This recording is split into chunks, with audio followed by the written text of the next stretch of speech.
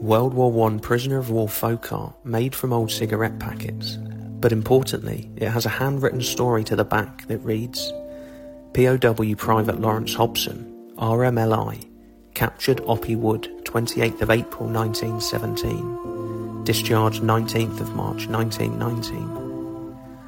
Records show that Private Hobson enlisted on the 21st of July 1915, aged just 22, and served with the Royal Marine Light Infantry Regiment. He was captured and taken prisoner on the 28th of April 1917 at Oppy Wood. It's likely Private Hobson made this to help pass the time either during his imprisonment or during a spell of convalescence afterwards.